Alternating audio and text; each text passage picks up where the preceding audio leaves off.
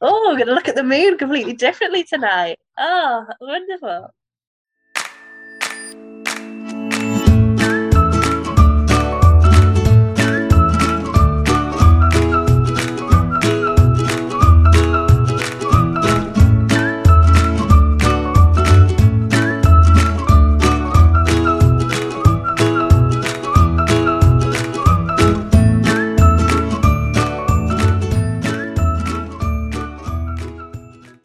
Hi, I'm Andy, and this week I'm glad to say I've got a guest with me. And my guest is Emma, who is an optometrist and also a martial arts aficionado. That does make it sound very, very posh. My stereotypical view of martial arts is Bruce Lee films, or people who've got their hands registered as deadly weapons. And I guess that is hugely inaccurate. I may be a big disappointment for you then, Andy. No, I can't see that. First of all, I was going to say what strand. I don't mean strand at all. How does one define a martial art? What genre? Which art is it? Yeah. I've done two. I started doing kickboxing, and doing it as a martial art rather than just like a gym class. So proper martial arts, like they did karate as well. So I started that when I was, I think, about 15. I was super, super shy. I'd always wanted to do something outside of school. Wasn't the team sports. Not good at team sports. Don't throw a ball at me. Not So living in a violent streak. yeah, yeah. No, it's super, super quiet. Super wouldn't hurt a fly. Um, and we just got this flyer through of like build confidence, and so I went to it and loved it. So did that for 7 years. So I'm a second degree black belt in kickboxing. But then so that took me all the way through um, GCSEs and A level, so massive stress relief. Got to know, like, made loads of really good friends with it. So I've always been really good talking to adults more than my peers, and that, I think, that actually really helped me being an optometrist. Really built up my confidence. Took me through uni. I did have to take gaps whilst I was at uni, but I'd come back and train in the holidays. And then Anne took me all the way through my pre-reg year. So I would sing all the way to work, an hour's trip to work, sing all the way to work, do my day's testing, sing all the way home, and then go to kickboxing and have to shout for every punch. So I used to lose my voice quite a lot during those days. I can see why But people encouraged you then. shut me up. But it really, really completely transformed me as a person.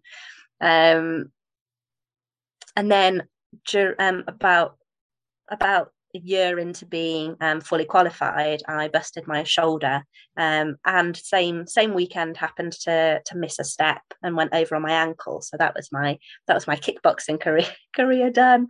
And then when I was doing my PhD, I was just talking to somebody about martial arts, and they got me into jiu-jitsu, and I pretty much just went to shut them up.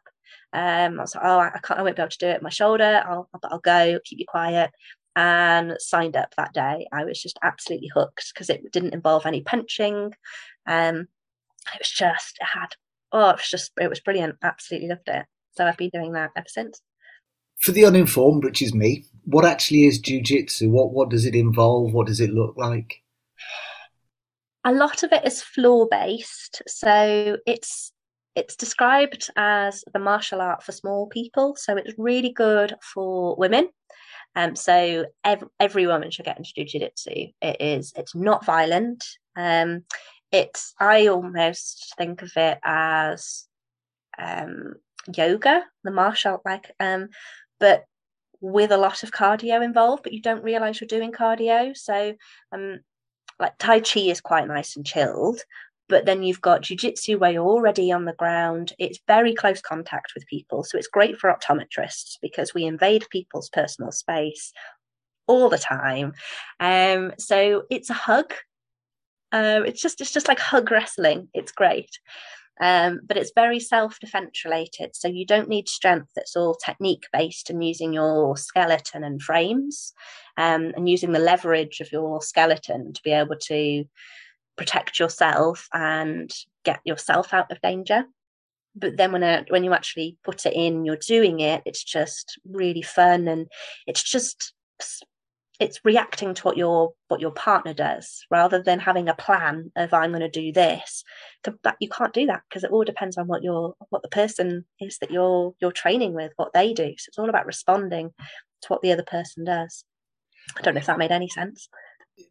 How much is this part of your identity now? How much are, because you said you've gone from someone who was very shy, wouldn't speak to anyone else, to someone who, in the best possible way, is very confident and talks a lot, and talks a lot of sense. I will say that. But how much has martial arts been responsible for that? How much did they just unlock the inner Emma? Oh, I from who I am now to who I was before martial arts, I'm completely unrecognizable. Um, I was, and when I say to people that I was shy, particularly to our students, and particularly our shy students, and I talk to them and I say, um, I'm super shy. I'm an introvert, completely an introvert, and I don't know how how that fits in with being a lecturer. Um, but it's enabled me to be able to build rapport with my patients, to be able to stand up in front of a room of people, to have the confidence to build to stand up in front of a room of people and teach them. But also it gives me a lot of awareness of other people. So whether you are doing spinning back roundhouse kicks in a room of 50 people and avoiding kicking each other in the head, or personal space with each other when you're in a testing room, or being aware of when students might be stressed. It's all about just being aware of where you are, but also how you fit in with everything that's going on around you and how you're impacting other people around you as well. So is it fair to say a large part of the discipline you said about reacting to other people is actually reading the body language, reading the unwritten signs, and that has become the transferable skill or one of the transferable skills? Yes, yeah, definitely. And like one of the things that we say with it as a self-defense aspect is that the biggest part of self-defense is avoiding situations. So just being aware. So when I'm out, I'm anywhere, I will be like, okay, well that doesn't look like a sensible situation to be in. But it also means, okay, we're in a safe situation, but that person looks a little bit agitated. Whether are they going to become angry or are they going to be upset? So it's allowed me to use those skills, and I can apply them whether I'm out walking the street, whether I'm in a classroom, and and students are getting stressed about something or upset about something, and I can gauge those moments of, do you want to just pull yourself out of the situation for a minute, and just be able to take them somewhere safe and sit and quiet. If they're emotional or if somebody doesn't feel safe, looking at their body language of, oh, I'm not quite sure that I'm comfortable with my partner doing this in this situation. So I guess I haven't really thought about applying it that way, but yeah, I guess it does affect, it does link in with a lot of things that we do whilst teaching and out in the street. Because one of the other things that seems to be associated with, again, broad martial arts as an uninformed outsider that looks in, is that there always seems to be a spirituality associated with it. That is it an internalized spirituality of I'm actually more in touch with myself and therefore I reach out to the larger being of Gaia? I've I've never had spirituality in my martial arts. I'm not a religious person. And our martial arts have been they've both been very different, the schools that I've been to. With the kickboxing was very regimented. And we had like a thing that we would say at the beginning of each session, almost like a little mantra thing. And you get, I guess you get that community that you would get in a place of worship, that sort of community that you'd have there. It's not about what you're doing per se. We're there to do martial arts, there to worship, but it's about that community feel. And the community feel with the jiu-jitsu has been very different, much more relaxed. It's much less strict where we're at with the jiu-jitsu. But I think I've found much more spirituality when I'm doing yoga, and I really connect in with my breathing with yoga. But with the jiu-jitsu, I think I always start a session, because this was my favorite thing that my instructor in Sydney used to do, is we start on the floor and we just connect with the ground, because we spend so much time wrestling on the ground in jiu-jitsu. I start there and you use it as your friend. And it's just my favorite part of the class is just that 2 minutes where you just lie on the ground, just connect with the floor and just check in with your body. And that's been hugely influential, because I mean, the students will know when I go around and I'm like, look after your posture, because I've been so affected by bad posture, and it's really has affected my career. That just that moment of looking in and going, okay, where's a bit stiff today? Where's a bit sore today? Where do I need to just let go? Or where do I need to just be a little bit more mindful of? Or how am I feeling? Have I got all this energy and I'm just going to go for it and give it all today? Or has it been a really tough day and I just need to be a bit more gentle on myself today? And where are we pacing it? So that really helps me to inwardly reflect of, okay, what do I need from this session today?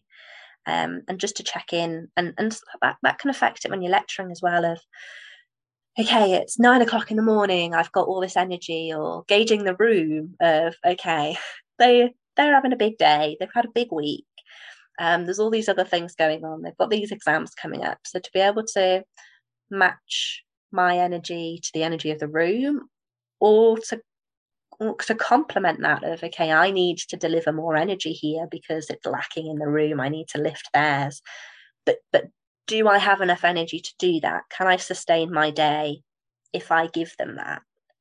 And that, I think, that's something that I wouldn't necessarily have thought of before, of can I afford to expend all of that energy at this point to be able to give it to the rest of the room. I thought it was really interesting what you were saying about the actual being on the floor is very grounding. Mm. I for me, I find being I'm not a sailor or anything, but I like spending time on the water because you are at ground level, Yeah. and it's that being at ground level I find grounding, which sounds a silly thing to say, but it's getting back in touch. It is a grounding experience. Mm. And just stopping to think about, just to take a moment to think about how you are. I mean, you can do it anyway. You could do it in the chair that you're sat in, and just how are you feeling? How is your body doing at this point in time? Um, am I really tense? Am I hunched over, or how am I? And I mean, we're on a third floor, so we're almost knackered by the time. And that's another reason that I really like that lying down bit, because I've already walked up 3 flights of stairs by the time I get there. Let's lie down for a moment. But yeah, just the feel of grass in between my toes, or sand in between my toes, and just to feel connected to nature, like you are with the sea, just feels wonderful. Yeah. Just really takes you back. My favorite place to be is in a forest surrounded by really tall trees, because I get a really nice feeling of insignificance, because they've been there for hundreds of years and will hopefully be there for hundreds of years. And I'm this tiny little thing in this huge forest. And me being there doesn't impact that forest at all. So it just really helps me. Although if I'm stressed with stuff, it just really brings it down to how insignificant those worries are. It just kind of just takes it all away. If it's okay, just don't need to be worrying about those things, because the same with the expanse of the ocean, the amount, just how big the ocean is, just really helps to take you. I get the same with the stars. When I look at the moon, I think this is the same moon that the Egyptians looked at. This is the same moon that the Romans looked at. This is the same moon that my granddad looked at when he was a boy. Things like that. That mindfulness of being in the moment, but Mm, almost recognizing your insignificance without feeling insignificant. It's yeah, makes you feel quite powerful. Like yeah, it's a really powerful feeling that that insignificance, but also puts you in. It connects you to something huge. So it connects you back down, mm, back to the earth, or back to the yeah, universe. I love that thought of the time. Like my dad and I always look at the stars. Like we would look at the stars. And when I was in Australia and half away world away from my family, my mum would be like, "It's okay, we're looking at the same moon at different times of day. I'm asleep when you're looking at the moon, like we've got the sunshine, but it's still the same moon." But I love that. I love that thought of the time expanse of it as well, of everything that has come in the hundreds and thousands of years before it. Oh, oh, I like that. Oh, we're going to look at the moon completely differently tonight. Oh, wonderful. I I'm going to change the subject a little bit. Go back to something we said earlier. Um, is is the jiu-jitsu an observed sport? Is it something that other people watch you while you're doing it? Not normally. There are jiu-jitsu competitions, and people can go and observe those. But we don't. It's not like every Saturday you go to jiu-jitsu and people sit there. It's not. We don't normally have. We don't really have spectators. But as a class, we again, it's all about how you are on the day. We kind of call it rolling at the end, or sparring, so other martial arts will have used. So you have the taught aspect of it, and then you just kind of train together and you have a go and you put together everything that you've learned and just have fun. Um, and we kind of quite take that in turns to do that, or to just sit and watch. So some days I'm like, oh, I've had a big day. I'm not, or I'm not quite feeling it. It's been a bit too soon after eating dinner before I go full out on this. But you still learn a lot from watching each other.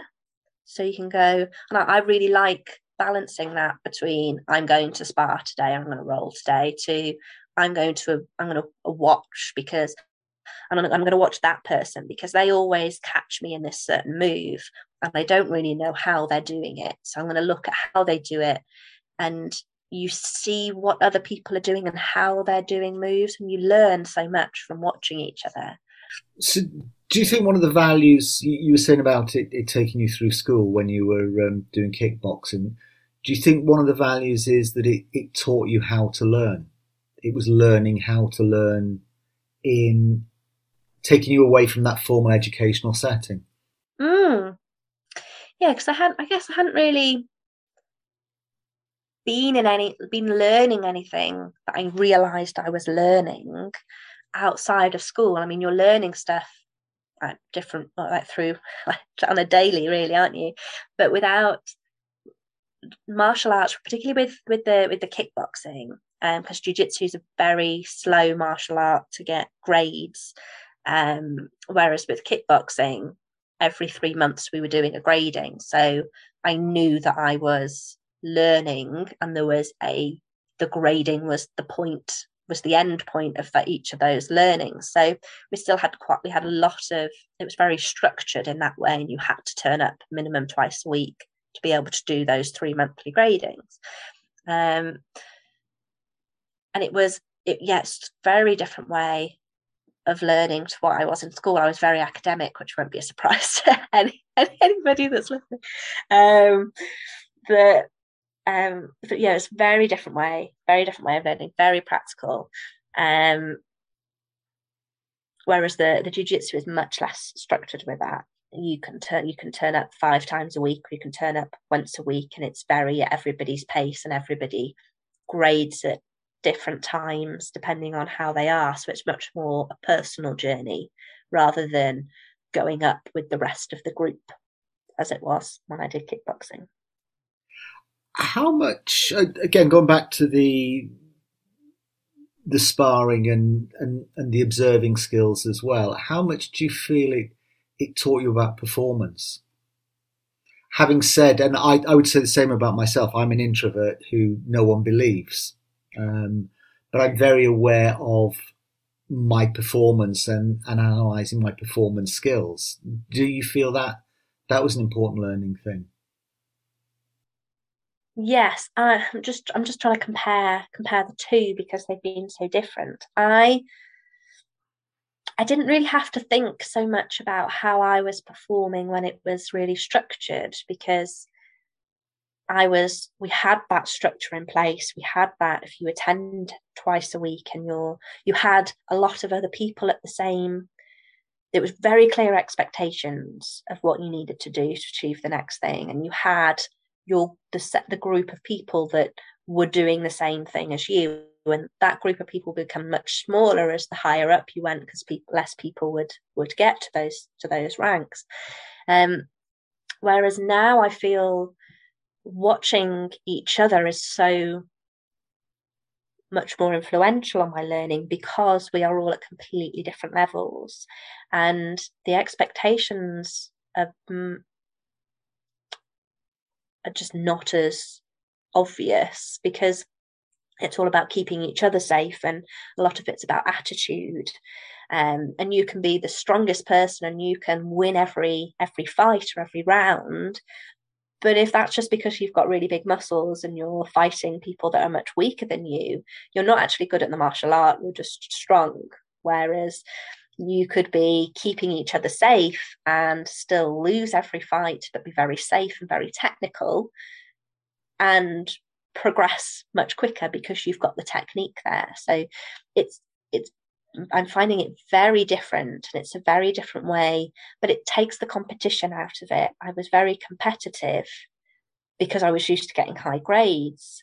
Um, so I was very competitive and it's really reduced that because it's made it much more of a personal journey. Has that And been liberating? yeah, yeah. And it takes it into the different parts of your life as well to just have that takes a huge pressure off because you're not comparing yourself to each other. And of course, at times you do go back and compare yourself to other people, but it just makes you realize how different everybody is.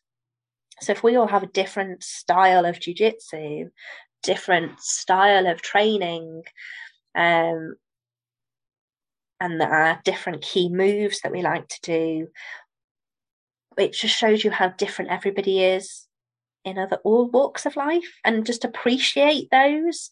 And it is such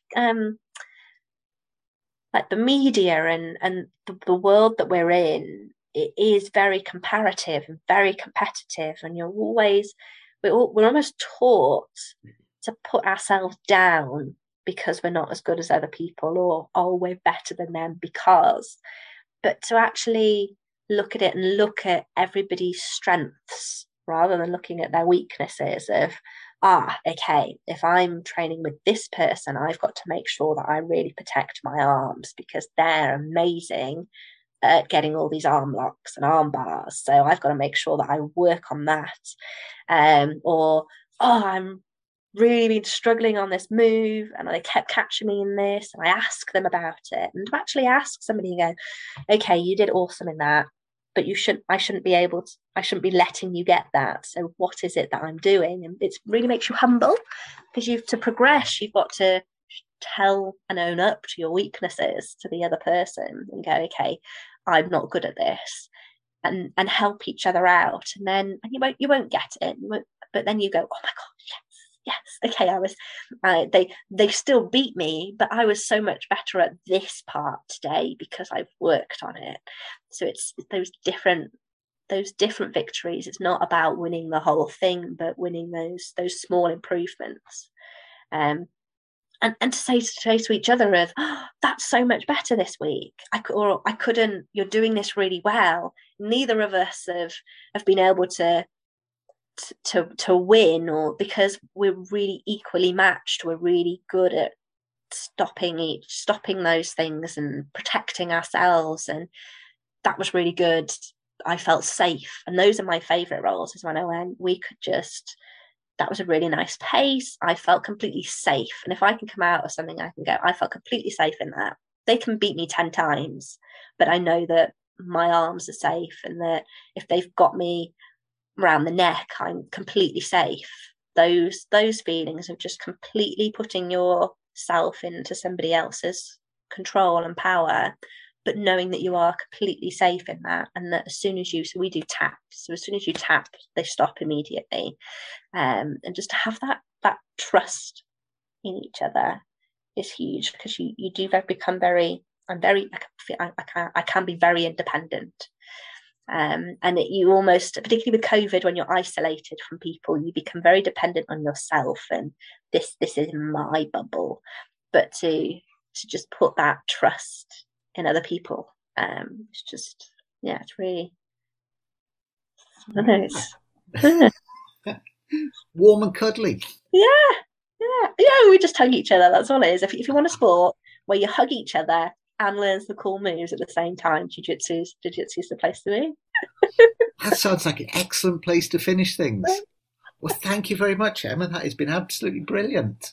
Thanks, Andy. Is there anything you'd like to share just before we finish? Just a plug, really. Jiu-jitsu is an absolutely amazing sport, and it is huge for self-defense. So I know that some students were a little bit nervous about being in a new city or a different city. So I teach a women's class. So if you want to check out Artemis BJJ, that's Brazilian Jiu-Jitsu. You can do free trials, and yeah, just give it a go. And if the glow on Emma's face when she's talking about it is any recommendation, do it.